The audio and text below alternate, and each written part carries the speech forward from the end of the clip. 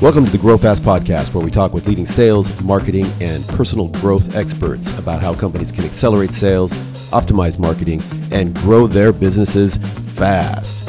Let's go. Melanie, Guy, how are you guys? Great. Thank you, Mark. Nice to see you again. Likewise. Doing really well, Mark. Thank you. Thank you for inviting me and allowing me to be part of this. My pleasure. And thank you guys for coming on the Grow Fast podcast. I got to say, I know it's going to sound cliche, but I'm super excited to do this because I've always said that recruitment professionals, just by the sheer volume of people that you have to speak to on a daily basis, are some of the best communicators out there, which makes you highly effective salespeople. And you two in particular are two of the best that I've ever worked with. So I'm super excited to talk with you. We're going to talk about sales in the context of what you do in terms of selling to your customers, but also talking to candidates. We're also going to talk about when you're selling to or talking to a customer who may have an internal recruitment team and how you deal with that challenge and/or opportunity. We're going to talk about how you actually evaluate sales candidates, whether they're entry-level, mid-level, senior. And then you've both lived in different places around the world. So we're going to talk about some of the different cultural differences in selling in these different regions. But before we do all that, I'd just like to do like a level set and imagine that we're speed dating for professionals here. And I'd like to get your, 60-second bullet point of, what you've done in the recruitment space and then how that led you up into, because you both have started your own companies. So Melanie, I'm going to start off with you. Can you tell us a little bit about your background and then why did you decide to start your own firm? Yeah. So I joined recruitment as a graduate, worked for one of the largest in the world, Hayes Recruitment, which was great training. That's where I cut my teeth. But found that I'm quite entrepreneurial and found kind of corporate after 4 years, wanted to be part of more of a high growth kind of boutique recruitment firm. So I joined something a bit smaller, progressed a lot quicker into management. Then I actually made a move that I didn't anticipate, moving into the internal side for a company that didn't have an internal talent acquisition team, which was amazing. It was like growing my own recruitment company within a company. They had 250 employees. So I had to build everything from scratch, advise them, sit with the board, amazing exposure for someone in their late 20s.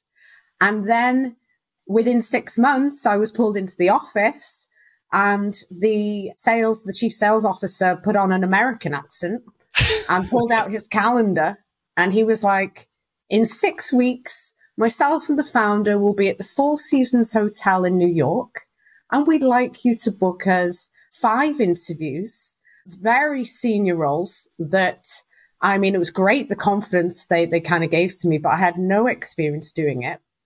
But as Richard Branson says, who's one of my kind of favorite kind of businessmen, chew off, kind of bite off more than you can chew and just learn as you go along. So I just kind of said yes. Inside I was like, oh my gosh, how am I going to do this? Mm-hmm. And I just kind of learned and tackled it through, making mistakes, but, learning on my own time. It was amazing. They kind of sat by me and said, that was just fantastic. And then it just snowballed. There was so much demand from the US. 6 months later, right, we need you to relocate to Chicago. We're opening up an office downtown. I was like, okay. Didn't plan on doing that, but I just said, okay. What a ride it was. And the experience, we ended up growing the company from 250 employees to 600 in 6 years. I had a team that I grew globally of 14 recruiters.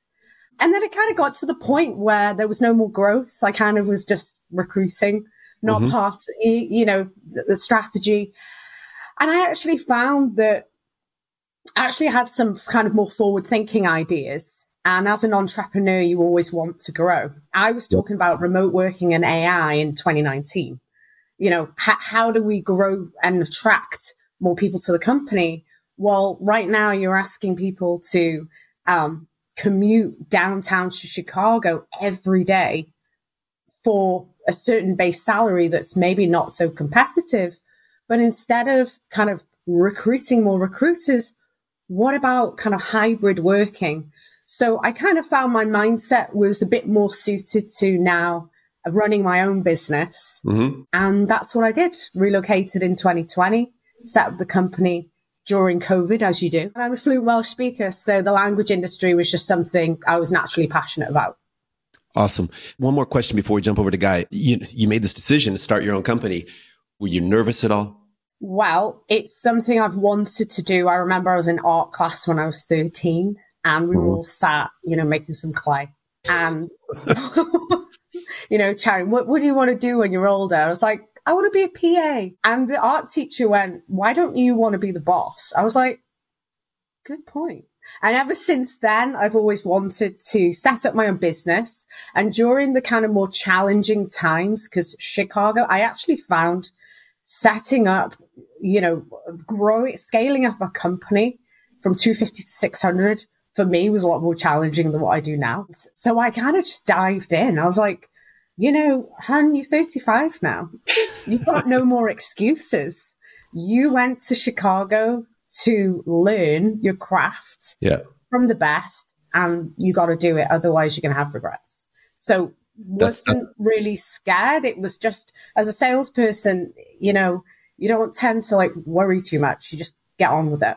No, that's awesome. And I can kind of remember when I was 35, but I think that, being a great salesperson actually helps because, there's typically two elements to any business. I'm running a startup right now and you need the product, but you also need the sales.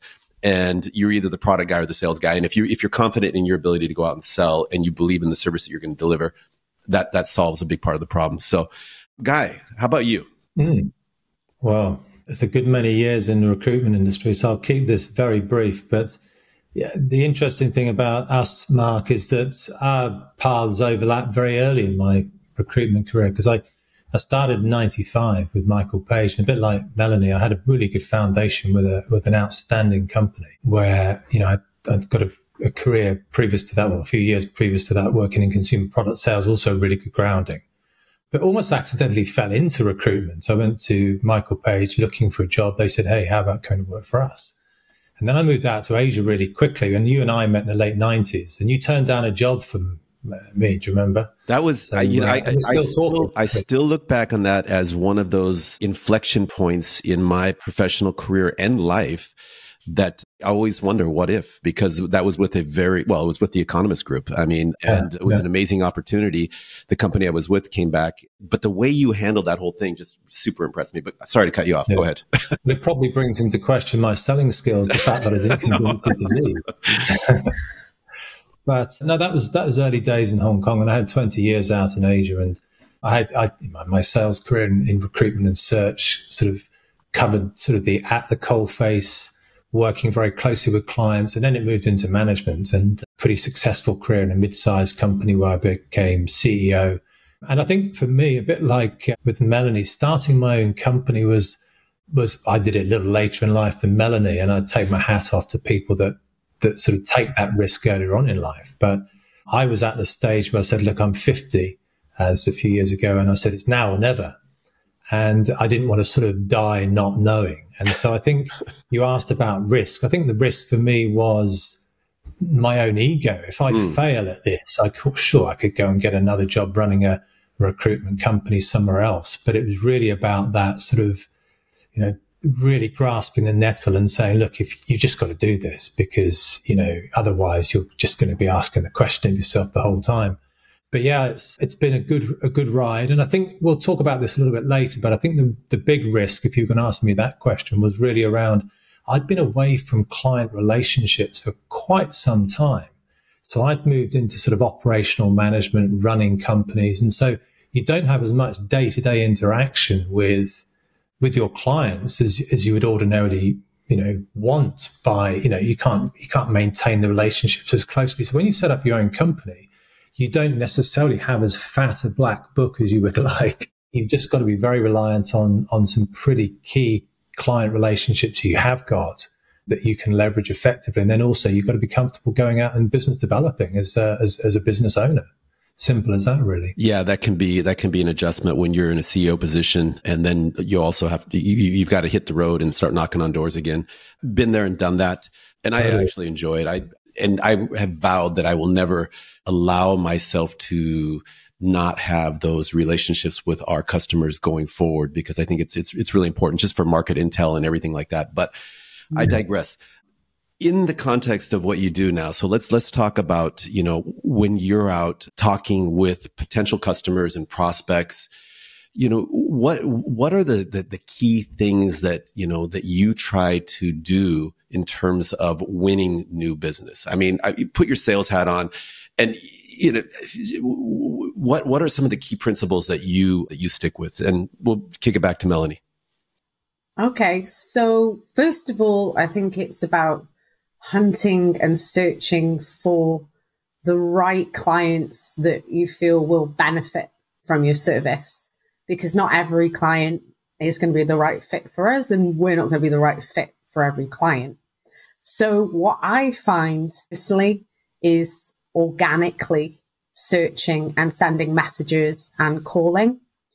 What I personally think is that technology is actually making the kind of B player recruiters even worse, because it's too easy just to bulk send messages now. I get emails every day. Here's a candidate. Here's a candidate. Here's a candidate. I haven't asked for it, and right away I'm feeling like you don't even ask me what I'm looking for. You're just exactly filling my inbox with anonymous CVs, and I'm like, stop, right? So I totally agree with what you're saying. So a candidate that was just offered today, the example of how I won that client was I noticed that they acquired their third company. So I sent a message, connected with the CEO, noticed that he was from the UK, and it was just like, hey, we're both from the UK, you live in the US, I also kind of had that experience. Congratulations on the acquisition. I've been following your company because I sent quite a few messages that were just maybe not as personalized, and no response. Straight away, a meeting. And, I think this is really key. You have to be very invested in assisting the client with growing their company. And I think having that growth mindset, as Guy and I are business owners, we obviously have that growth mindset, really helps. And I think it gives us kind of unique value in the market, maybe when we're going head to head with, recruits that maybe aren't business owners, is we understand the pain of trying to wear the multiple hats you're trying to hire for your business. And you understand the pain of recruiting one bad hire.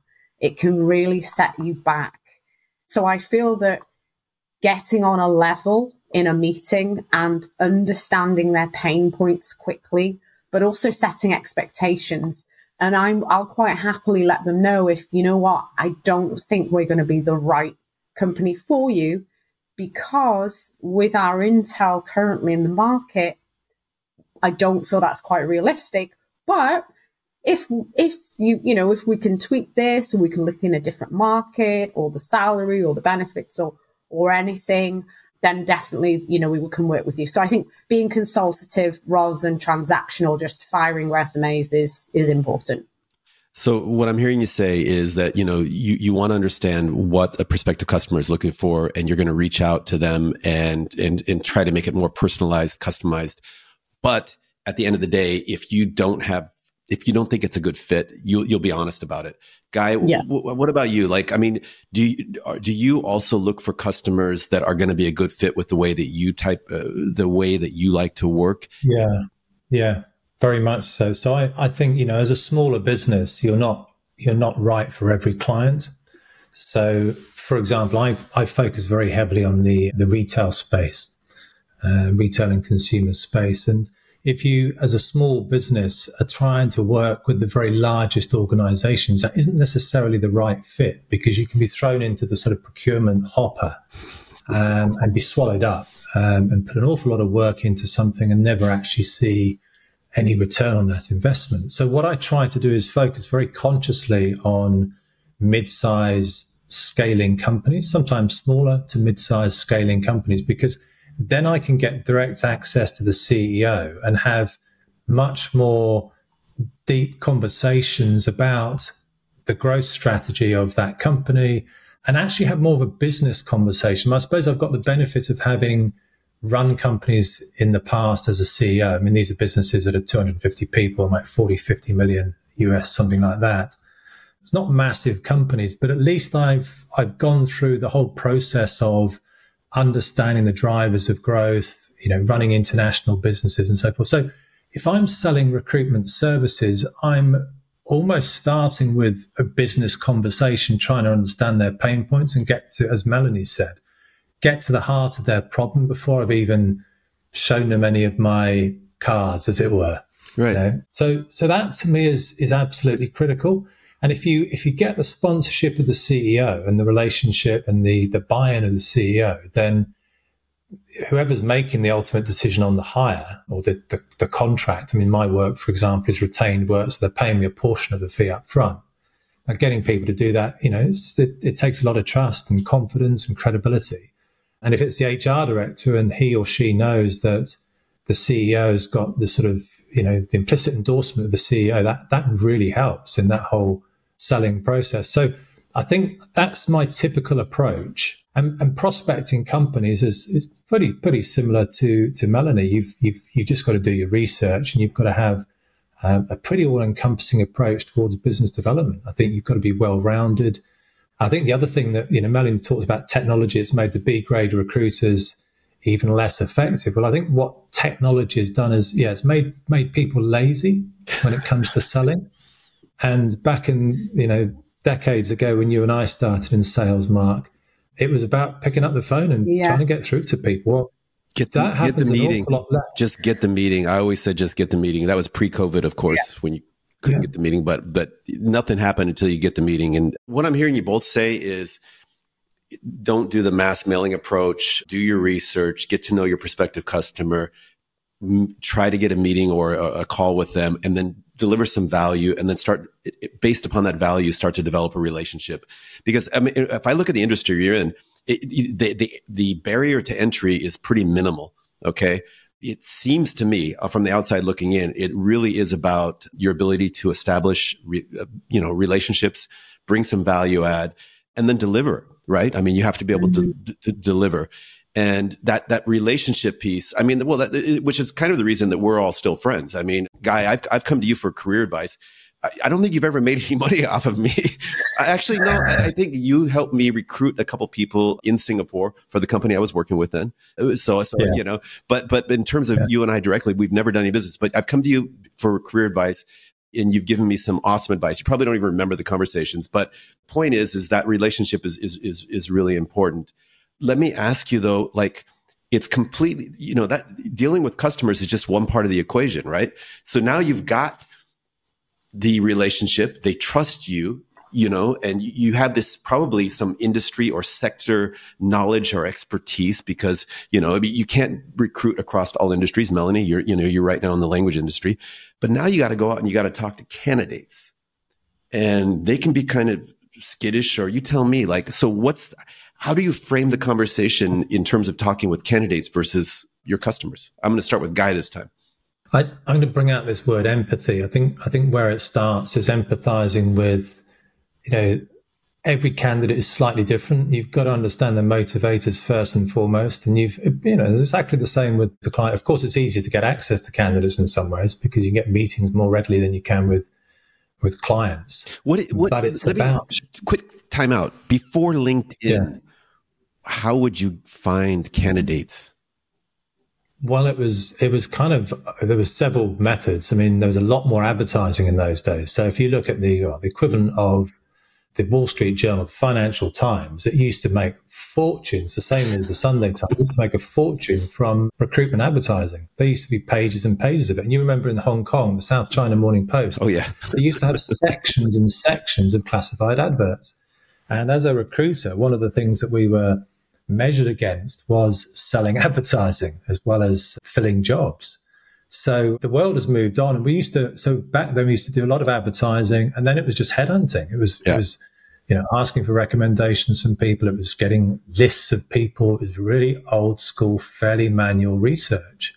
So things have changed quite considerably. And now it's an all-encompassing approach. Obviously, LinkedIn is absolutely integral to any research exercise. But, some of the best candidates come from, recommendations. And I've always used this adage of great people recommend other great people. It's as simple as that. And if you provide a great service to candidates and you get the buy-in of those individuals, even if you haven't placed them, they want to help you. Mm-hmm. They're not paying you for your service, even though you've done, in some instances, them a pretty vital role of, setting them up for career growth. Your fee is going to the client, but the candidates want to pay you back and they want to help you. So candidate referrals are pretty integral. I'm sure Melanie's probably got similar stories to tell as well. Yeah, something we also offer is a referral bonus. I mean, sales candidates get excited by some incentives, of course. But yeah, I mean, even without, similar to Guy, even without kind of offering that, candidates do want to help. I'm quite overwhelmed. I actually shared a GM position, I think it was this week, with an LA-based multimedia. I've already shared it with a couple of people. The amount of shares, commenting for reach, and it's had 3,500 impressions. And I'm just overwhelmed by, how people just want to help. And the local community, obviously I can't comment on, retail, really want to help each other. It's a great community. So yeah, I do find that. Yeah. So Guy mentioned when, you reach out to candidates, empathy and understanding where they're at and what they're looking for is really important. And Melanie, like when you reach out to candidates, because again, some people say no, I'm not looking right now. I've had people persuade me to go ahead and take a look. In fact, one of the best jobs that I ever came across was a guy said, just meet with the CEO. He's going to be in Tokyo. Uh-huh. Just meet with him, have coffee. And I was like, I'm not. And he's like, just have coffee. I was like, okay, I'll have coffee. Took the job. Go ahead. I'd say 90% of our hires, just a rough estimate, told me initially, or my recruiters, I'm not looking. But I normally say to them, especially, sales candidates, well, that's good. That means that you're really good at your job. But what would an opportunity need to look like in order for you to be interested? So, especially, post-COVID, it has made things a bit easier. I mean, I can't, talk to Guy, but for myself, because of kind of instability, there's been, layoffs, candidates are a bit more open to having conversations because they don't know what's around the corner sometimes. So what we find is stability is a key thing that candidates buy into.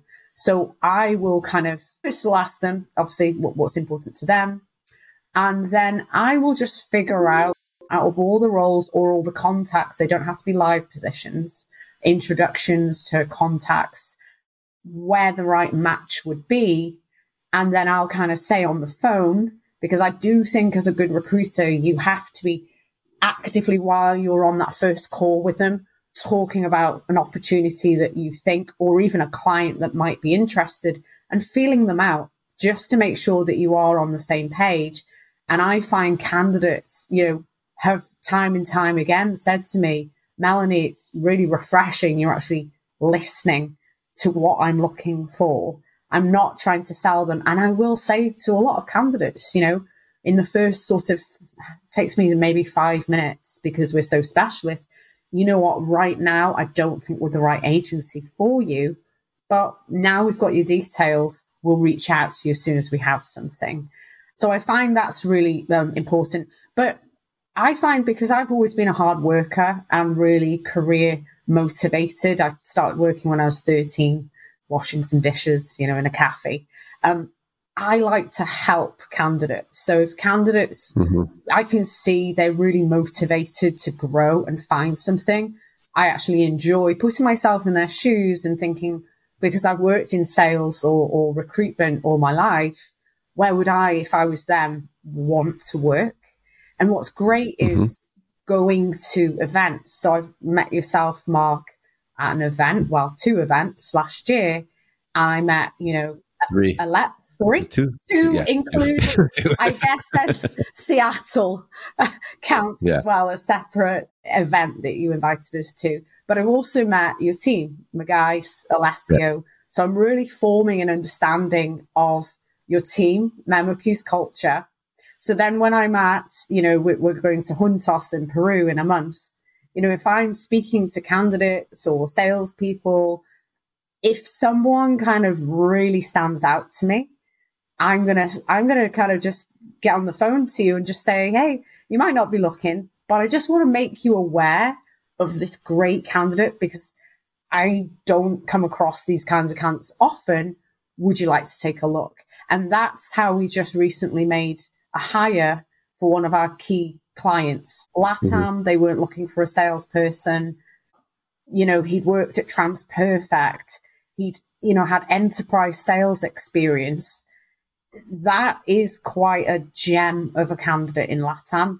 And I just thought, well, this is my key client. We've got a great relationship. Before mass marketing this person out, I'm going to pick up the phone because I value our relationship. And we made a hire within a couple of weeks with them. Again, so what I'm hearing again is whether you're talking to the candidate or to your customer, it's all about understanding their situation and what they're looking for and being very honest and open with them and saying, hey, this is a good fit. It's not a good fit. It's not a good fit right now. But if something changes in the future, if I come across an opportunity in the future, I'm going to come back to you. Yeah. So, one of the challenges that I think you both face is you approach a company, an organization, and they might have an internal recruitment team. They might have just a recruitment person, somebody who owns that. And they're like, well, we don't need to hire an external recruitment specialist because we've got our own internal team. Guy, how do you manage that conversation? Yeah, look, I think the first thing you've got to be sensitive to is that, you're not in competition with an internal team. You should be complementary to that team. So, they're there for a reason. And actually, the interesting thing is, Mark, a lot of the companies that I work for don't have an internal team because they don't want the fixed cost associated with that. And therefore, they outsource, which is good for me. I think at the level at which I operate at, so it's typically sort of director level and above that I'll hire at. Well, it is director level and above that I hire at. So internal teams is a generalization, and it's not the case in all instances. I mean, Google, for example, have a very effective executive hiring team that they employ themselves. So Google has a great brand. Lots of you, get a call from Google, you take it, right? It's that sort of scenario. The old days, in banking, Goldman Sachs pick up the phone to you, take the call. Right. But, not every company has an employment brand like that. And actually, if you're an internal team, it can actually be quite challenging back to your point about what hooks candidates. It's very difficult to hook candidates if, number one, they don't know your name. And if they do know your name and you're a competitor, you're even less likely to actually engage with them. So that's where recruiters and third parties, executive search consultants like myself, really have validity, I suppose, and merit. But back to your point about what engages candidates, and it's still relevant to the question about internal versus external. It is a storytelling process. That's the thing, and most selling is about storytelling. It's not just about here's the features and benefits. It's actually about giving it some level of personality, the selling process that you're going through, and also you kind of want to be selling in a way that doesn't feel like it's selling. But internal teams, they're not an enemy by any stretch of the imagination, and you can actually turn them into huge allies as an external recruiter. I'm in one of those situations where I don't come across them as often as I used to, because in my former companies where I've run businesses, we've had clients that are big, large organizations who have got big internal teams. Melanie's probably well qualified to comment on it as well, because she's worked in an internal function as well as on the other side of the fence. So what do you think, Melanie? Yeah, well, I was an internal recruiter, and I'll just be honest, I used to really not enjoy meeting with agencies. It actually took me 15 agencies when I was in the US just to find one that I really wanted to work with. But what was the deciding factor? Why that one? Yeah. Well, first of all, they weren't selling to me. They were actually assessing whether I was right for them, whether they were going to make money and make a hire, which I really like because it was a really efficient kind of meeting. There wasn't lots of fluff, lots of slideshows and things like that. But also they only sent me like 3 qualified resumes that I could tell they'd listened and they were all good.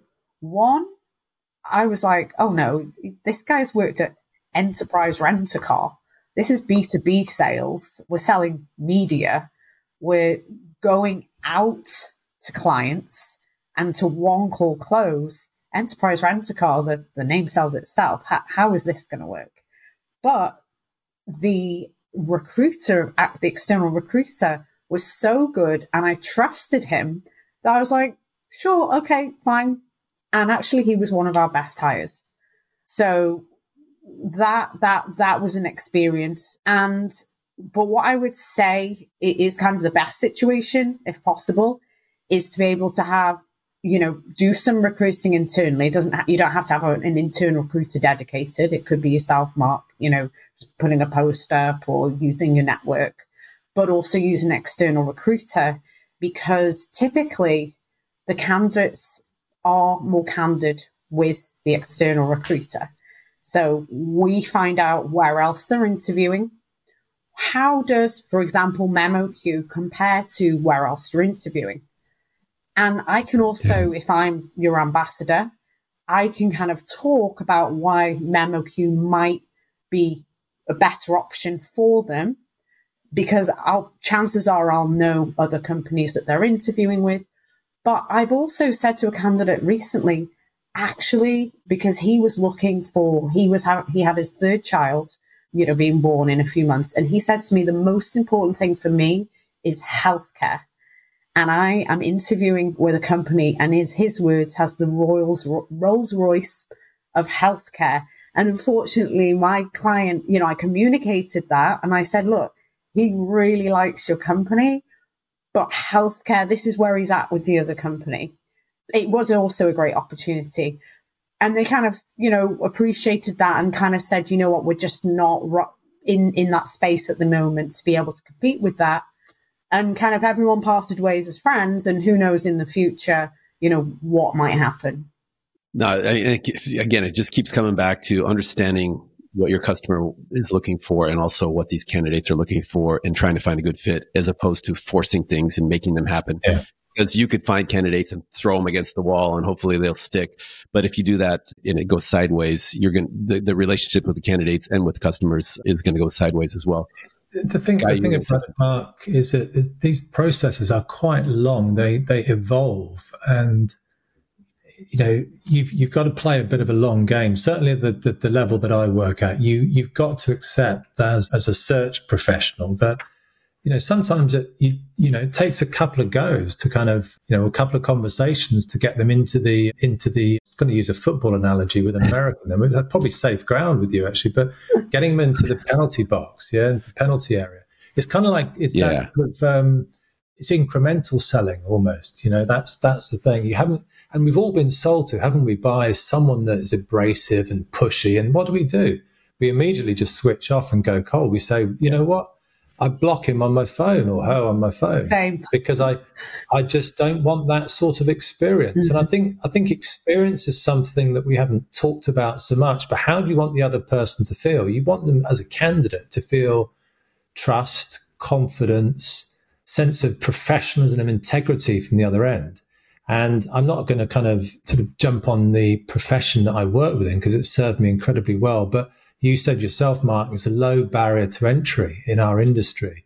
And there are some average practitioners like most industries. And the opportunity to really stand out from the crowd is just by being extremely diligent, professional, have the other person's interests at heart.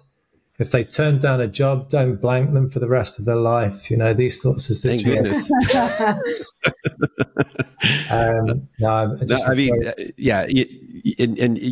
I reflect back on our experience in Hong Kong back in 1997. It was 1998, excuse me.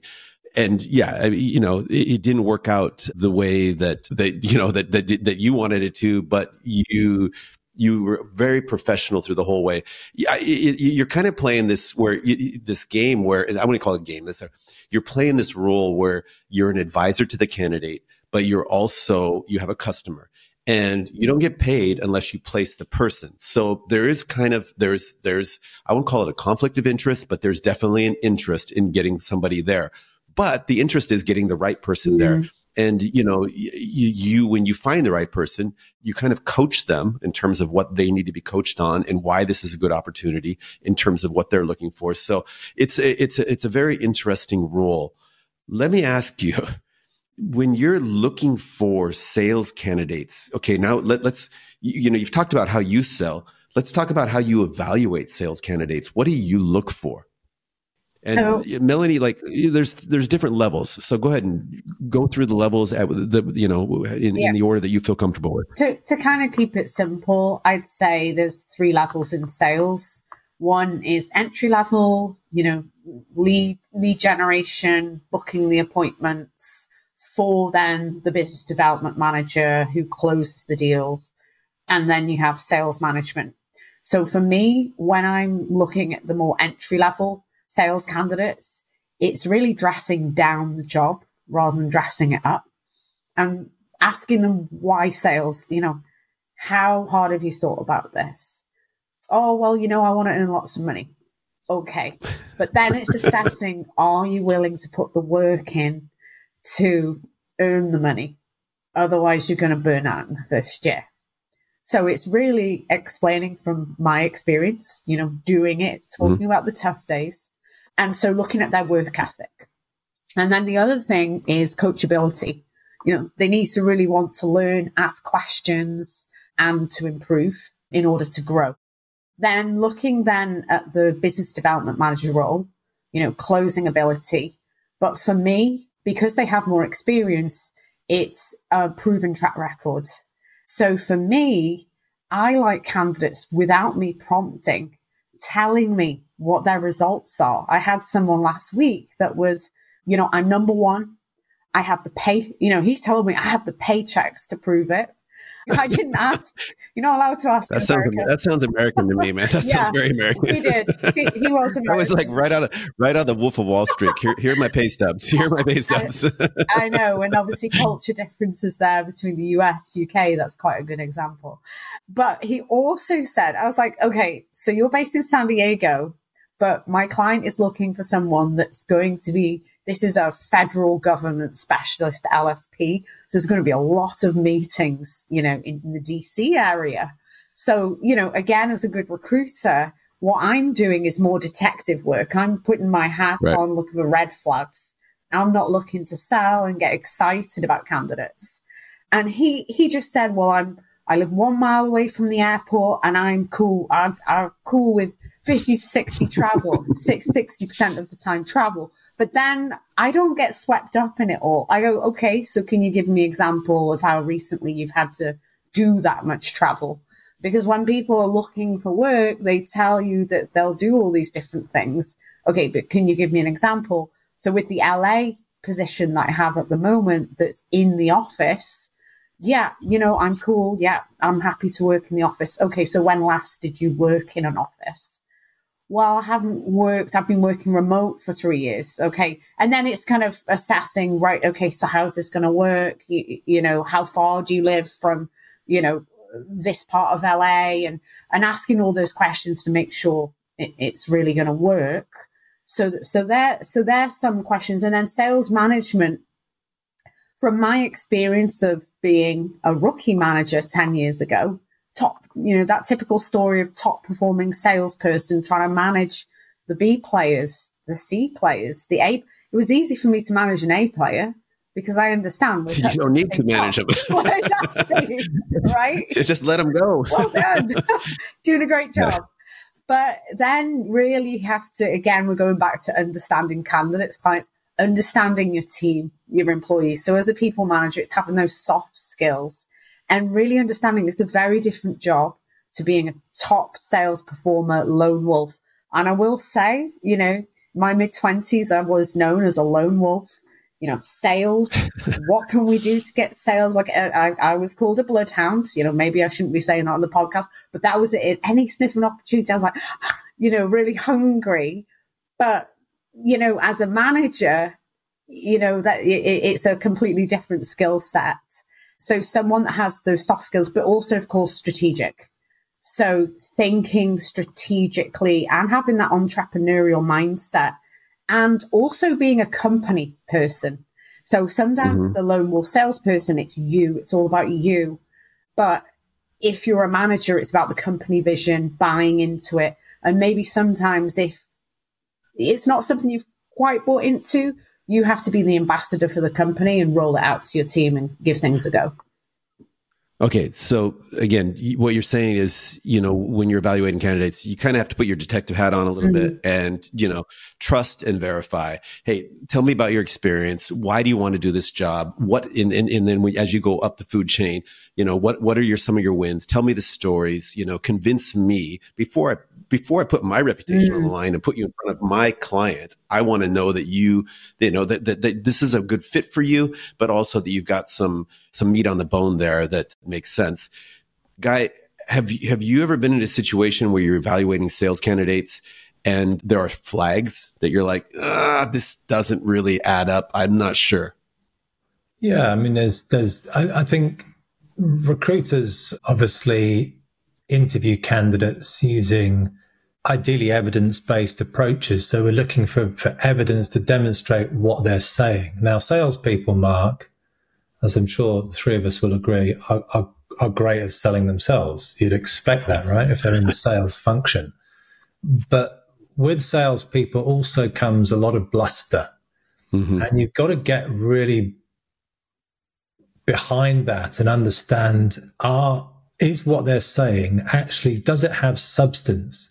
And if you have the right type of questioning, probing, taking it deeper and deeper, then you generally can expose people who are giving you too much BS.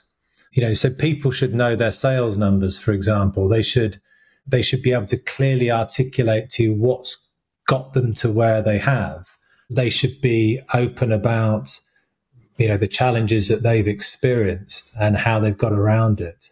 And I think there's different techniques that you can use as well for further evidence. And, for example, my company, apart from hiring executives for retail businesses that are scaling across the world, we've got another side of the business, which is all about leadership effectiveness. Now, that's not my skill set, but Kate, my colleague, is very much a skilled assessor. So a lot of companies do use a further layer of assessment to validate someone's suitability for a job. And that's actually looking into things like, leadership behavioral traits, how people cope in certain situations, how they deal with stress, how they might show up in other type of scenarios. And I'm talking about senior sales leaders here. And actually, a bit like Melanie, I lump it into three categories. I talk about early stage, middle management, and then senior sales leadership. And the senior sales leadership is managing managers, whereas management is generally managing of individuals. And then the early stage sales recruitment I did when I started out in Michael Page, for example, I was looking at sort of raw skills like appetite to learn, listening ability, patience, work ethic. A bit humility is really important at an early stage. But then as you advance up the curve, things like executive presence and these sorts of softer skills really come into the equation, which are harder to measure in some ways as a recruiter. So what we measure as recruiters is experience-based attributes, whereas the skilled assessors like Kate at Newland Rock, a sister company, they're really getting into the kind of the science and how people behave in different situations. So there's lots of different mechanisms that you can use. And certainly back to your first question of when there's red flags, if there are red flags, at a late stage process and someone's gone through 4, 5, 6 rounds of interviews and the client's saying to me, do you reckon we should offer this person? I said, well, look, run them through a 3-hour assessment. And that just gives you that further layer of validation as to whether you should or shouldn't hire. It gets you off the fence sometimes. So that's sometimes what we can wheel out in certain situations. So it's a slightly long-winded answer to your question. No, it's quite educational. Let me ask you this, because we're all human beings at the end of the day, and we all want to get the deal done. And I am I'm overly optimistic in everything. So you meet a candidate, you want them to be the candidate, you know, and so how do you balance your own personal, desire to be able to find the right person and be optimistic that this is the right person with the ability, or with the same thing that, you know what, I got to get this right for the customer. How do you balance that out? Well, I think it comes back to, I've used this phrase a couple of times, you have to play the long game. I've got a few clients that, you know, I'm pretty much working with on an ongoing basis. So, you know, if a candidate that I, you know, am optimistic about, if I go, look, you know, I'm optimistic, but I've got a few concerns, I'm going to flag those concerns to them. Because I always think I work on the basis that, you know, what goes around comes around. And if you have too many blips with candidates that don't work out, you know, questions start to get asked. And so to me, it's about putting the cards on the table and being completely honest about how you feel on certain candidates. And sometimes your gut does kick in, you know, your gut instinct, you know, there's something that doesn't feel quite right, and you flag it and you say to the client, I think you need to probe this a bit more. But, you know, I think, are you also asking about how do you sort of balance the fact that you want to make a fee out of placing a candidate, but you might have some reservations as well? Is that what you're saying as well?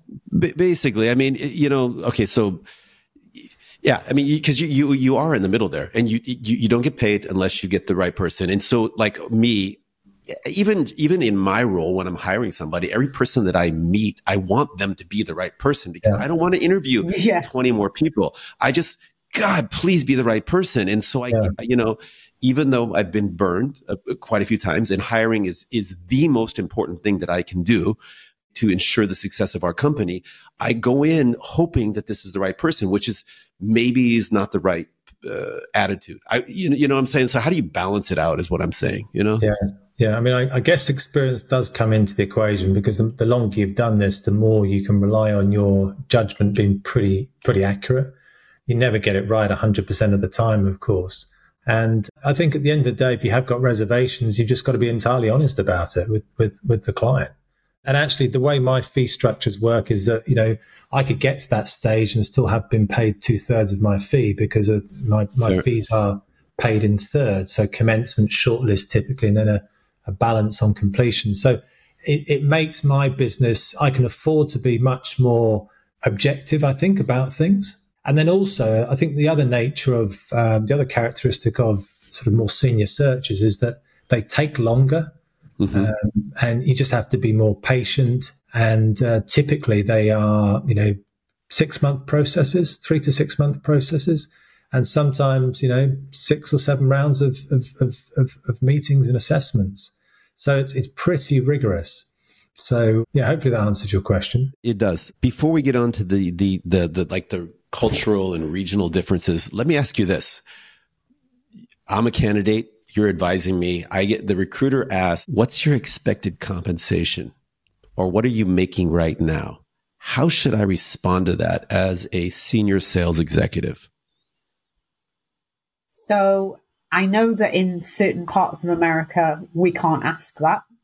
So what they're currently earning, right? So a hiring manager can't ask, because you should be paid market rate fairly, which, you know, sometimes some candidates may have just worked for a smaller company that, you know, pays less, and others. But candidates are realistic. So how I ask it is, you know, we're not going to disclose to the client right now what you're looking for, because we don't know what the job is. You don't know what the job is, the bonus, the responsibilities, and so on. But I do need to know what the very minimum is that you want us to reach out to you about. They're more likely to kind of give us that range. And then, you know, we'll work with the client and kind of find out what their budget is and what they're looking for. And typically there's a range depending on experience.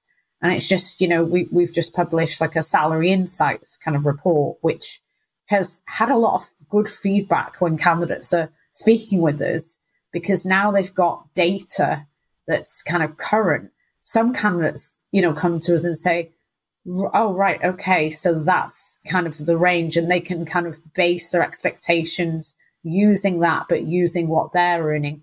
And sometimes it's really good data to set realistic expectations with candidates. And, you know, they're a sales candidate, they want 150, but we will set expectations and say, for your role, it's 120 we can get you. We will look to negotiate, but you're going to have to really demonstrate value to the client of why you should be paid more. Okay. And that's very helpful. And Guy, I'm going to direct this at you, but you know, a little bit, we're playing poker here, and you're asking me, what am I currently making?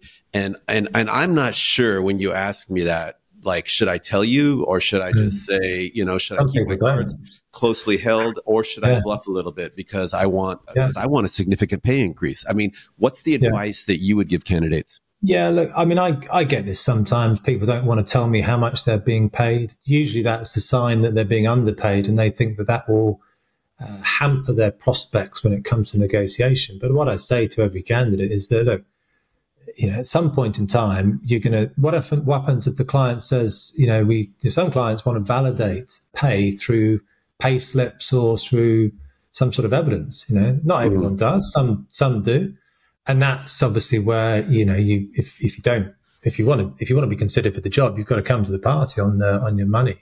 So I don't think it's entirely helpful. And I think it comes back to this whole trust thing, Mark. So I don't know how many conversations I have with a candidate through a process. It could be dozens sometimes, you know, WhatsApp exchanges, all sorts. And you're slowly building this sort of incremental trust. And I think that what they do after a while, candidates, and hopefully this is the case for most professional and effective recruiters, is that the candidate actually looks to you for advice and says to you, look, I trust your judgment on this. What do you recommend? And that's really the stage you should be getting to when you're starting to talk money. But actually, you know, if you're skilled enough as a recruiter, you're understanding what they're earning much earlier in the process. I agree with Melanie. It's not the first thing that you ask. And as she's pointed out, you're not able to ask that in certain parts of the world. But I don't think your exploratory conversation with someone talking about a job starts with money. Far from it. You know, that's kind of, you know, you're going to quickly disenfranchise someone. You're asking for personal information before you've built the level of trust. It's funny you say that because, like, I get calls, not as often these days, but I used to get calls once or twice a month, and I always say, as Melanie says, that 90% of the people say is, I'm not looking, but I'm willing to have a conversation, because for me, I look at it as market intelligence, and I'm, you know, curious in terms of what the opportunity is. But I would say that in 95% of those calls, the final question is, oh, by the way, Mark, can you tell us what you're currently making and what you would need to leave? And I always just say, like, you know, I'm not ready to discuss that at this point, because I don't know you, right? So it's funny because I think you guys have both just differentiated yourself by saying, let's slow things down a little bit here and not put money out there. Yeah, and look, the clients don't have a bottomless pit. They don't have a blank checkbook to write, but they certainly, the best clients have, you know, and the companies I work with are smaller, they're more entrepreneurial, they're fast growth. There's different ways to skin a cat. Yeah. So if someone is a bit more expensive, then there's ways that we can get around that. The fact of the matter is, you know, the earlier in the process that you can start managing expectations and understanding where something is headed, because otherwise you can do an awful lot of work, and then all of a sudden you realize, hang on a second, this person's too expensive. There's no way this company's going to pay this money. So you could have wasted a lot of time. So you've got to ask the question at some point. But it comes back to that whole trust factor. And your question of, you know, looking for a job. Well, you know, I think everyone should be open to exploring ideas. And I think, you know, as I think Melanie mentioned this earlier in the discussion, which is that for something to entice you away, you know, it's better if you're really happy in your job rather than deeply unhappy, because it's got to be something pretty good to entice you away. Sure. Whereas if you hate your boss, you're underpaid, you know, you don't like the working environment, the culture, you know, you're probably going to drop the bar a bit and say, okay, yeah, that's not a bad job. Just get me the hell out of here. You know, that's not a good career decision necessarily. It's not a good circumstance on which to base a job move. Going back to the salary, so if a candidate doesn't want to kind of tell me what salary they're looking for, I put it back on them. okay, no worries. What revenue can you generate for my client? So let's move it that way. And I can go back to my client and say, because, a client will say a lot of the time, we need someone with 3 years experience. Okay, but 3 years experience isn't the most important thing. I've got a $5 million book of business that I can move over. Okay. Exactly. How much revenue have you generated in that 3 years? One person might say 500K. Another person might say 5 million. Okay, now we're talking. Now we can kind of start moving the conversation forward. Again, going back to value. What value can you bring? Because that's what sales is, right? How much money are you going to make me? Totally. At the end of the day. Okay. So Melanie, you've worked in the UK and the US. Thank you for your service. You're welcome. No, Guy, you've been in the UK, Hong Kong, and Singapore that I know of. Let's talk about cultural differences in terms of selling. Melanie, what was the biggest difference when you got off the plane in Chicago and you're like, okay, here we go? I mean, what did you see? What was it? What were some of the memorable moments? Apart from the beach parties, the boat parties, the fireworks, the food. Yeah. So the biggest difference was, and it was really funny, I had obviously a recruitment team full of American recruiters for the first time. And being a British company, we were a media agency. So we had a really good internal marketing team that would generate all our recruitment marketing. And we had to post them. It was like Apple, you must post, because our brand, we need to protect our brand. And my recruiters would start laughing. Oh, it's a magnificent opportunity. They were like, you cannot post that in America. So there was a big misconception of, well, we both speak English, so it must be really similar. But no, the way you sell as a recruiter, I can talk, is Americans have to like you first. I had a client actually that we won from the ALC, and he literally said, I don't talk business until I get to know you first. I need to like you first, which conversely in the UK, I had quite a well-known company I was pitching last week. And he said, I don't want to know all the good stuff. Tell me what you can't do. Tell me your limitations. Can you recruit for me in South Korea, in Japan? I was like, no. And I thought, whoa, this is a bit of a shift here. I can. There you go. But I know a guy who can. So yeah, that was a big shift. I had to dress things up. I noticed there was terms you guys use, and I start using them now, you guys, and I'm reaching out, touching base, follow up. I mean, in the UK, there was a different word for follow up. They used to call it an F up. You need to close it. If it's a follow-up, it's not a sale. So there was some really big culture differences. It's funny because, as I mentioned before our call started, I have 3 boys, and I'll be on the phone. And I'll say, hey, yeah. We'll talk with one of my friends. I'll say, we'll hook up another time. And my kids are like, you cannot say that. And I'm like, what are you talking about? They're like, it means something different these days. Yeah. So anyway, it's not just cross-cultural; it's also cross-generational, I think. So for me, anyway. And but probably also, Guy a little bit. I don't know. Yeah, but exactly. But also, just 2 more things before we move on to you, Guy. Even in the UK, Wales versus England, and I know myself and Guy, when we first met, had a bit of banter there because he made the right decision of marrying a Welsh woman. But there is He's such a diplomat, But there is, because of the language, going back to our industry that we work in, if you speak the language in Wales, all of a sudden it does open more doors. There is a different way of selling in Wales versus in even London. There's regional differences, but it does come down to the person that you're selling to. Because in America, you can sell. We had a meeting last week in someone in New York. Different. And you guys can correct me if I'm wrong, but I find that the people from the UK tend to be much more provincial and also like our team, their team, than people in the US. Because in the US, it's a big country, and you're like, I don't care if you're from Montana, Wyoming, or whatever. But in the UK, they're like, oh, did you hear their accent? They're from, am I imagining that, or is there some reality there?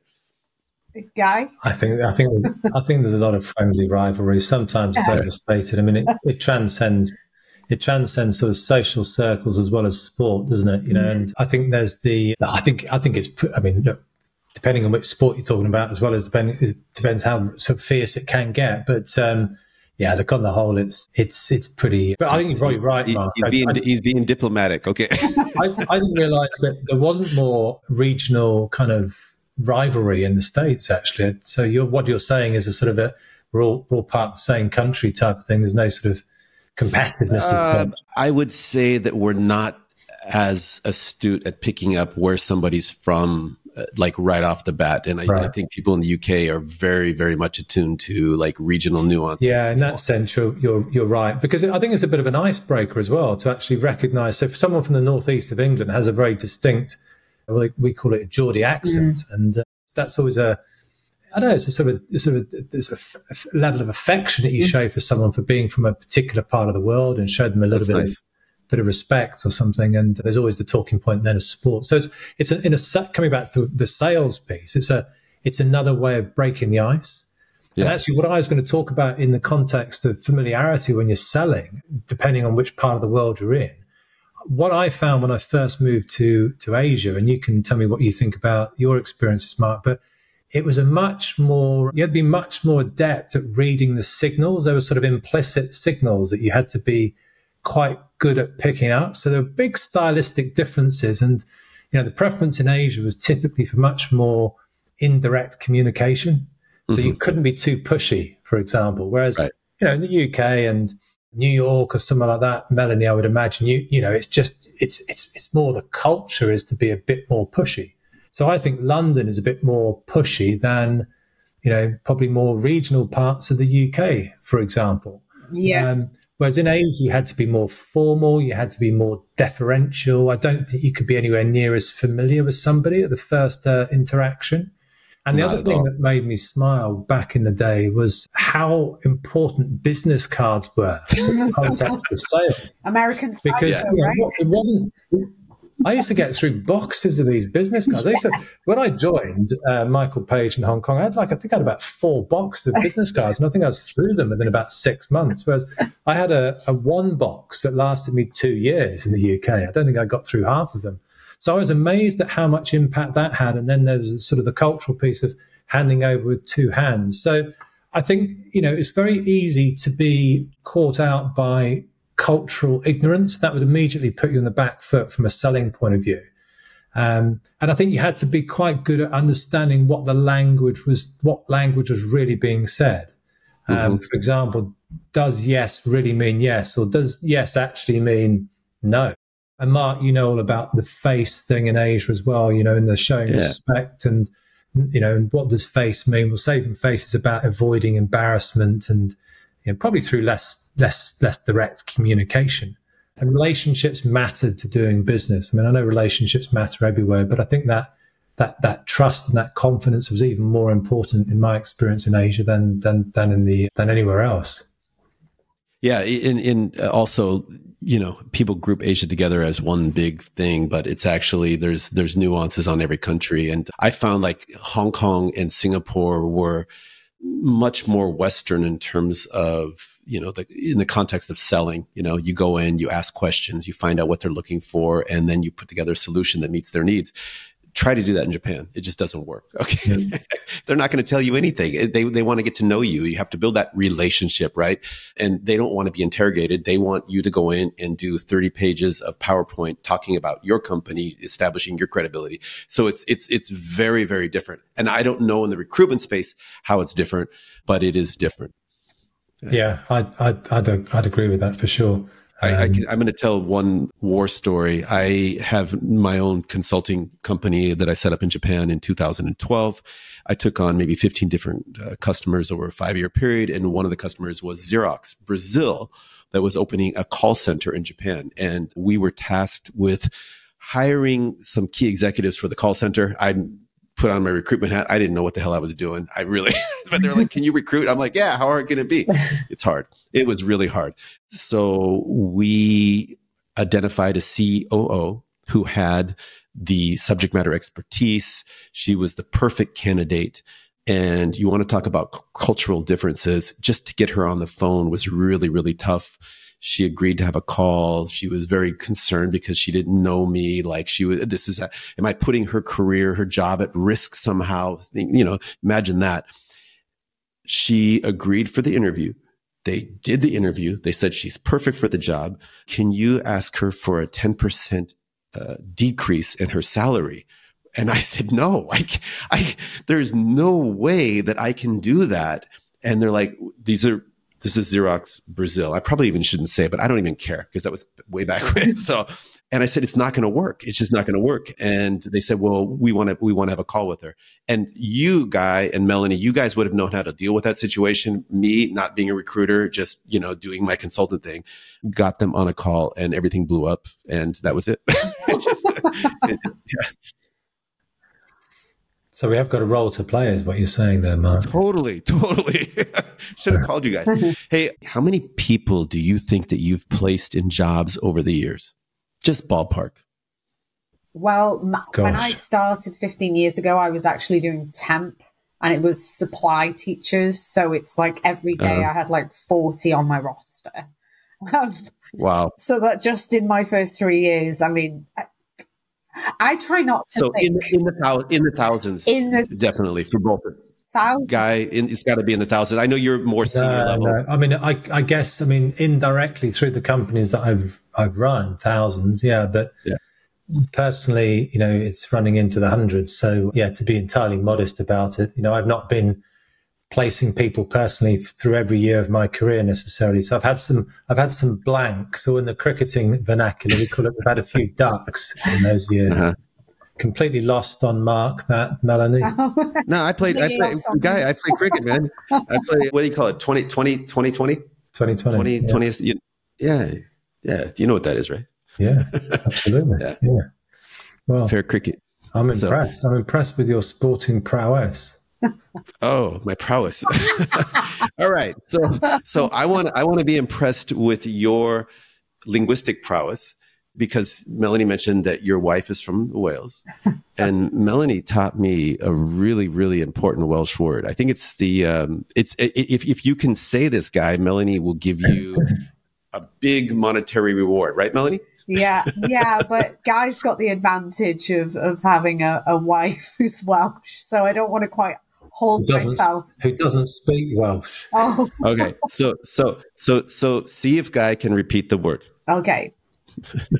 You've probably heard of this guy. Llanfair pwll gwyngyll, go gerich, go jobwyll, Llantysilio, go.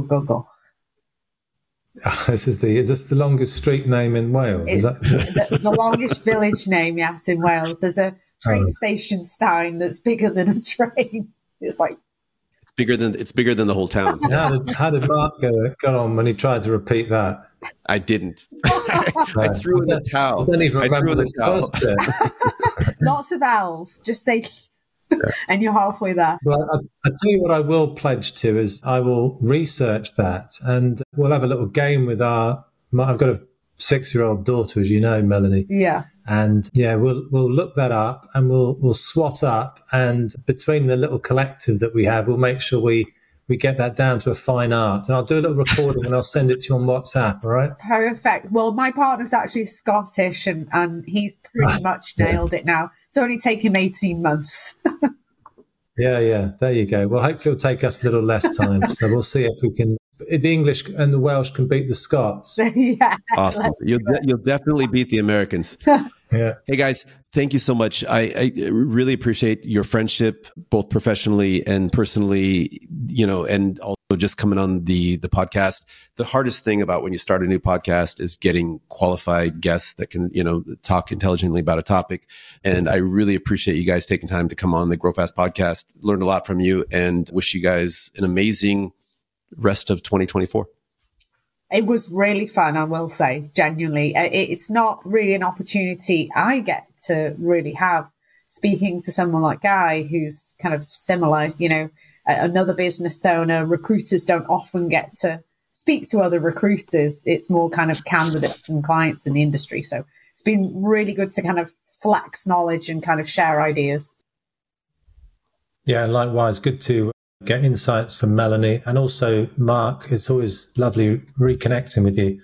And yes, 26, 27 years. Yeah, I know the number's getting really big, right, guy? I know. It's aging me just saying that, Mark. Yeah. Yeah. Well, hey, guys. Okay. Thank you so much. Talk to you soon. No problem. Thanks, Mark. Cheers. Bye. All the best.